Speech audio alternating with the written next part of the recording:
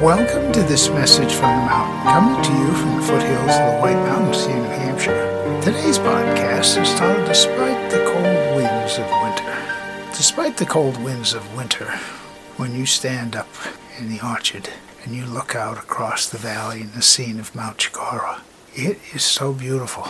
Yes, it might be a cold wind on your face, but the beauty of nature still prevails. And I think that same thing true in life in many different ways. What we call the cold winds, the sense of things that aren't going perfectly the way we'd like to have a scene, but at the same time there's still beauty in the scene itself. And so it is when one looks at a picture, they don't know how cold it really is. They just see the beauty. So there's many ways to look at life.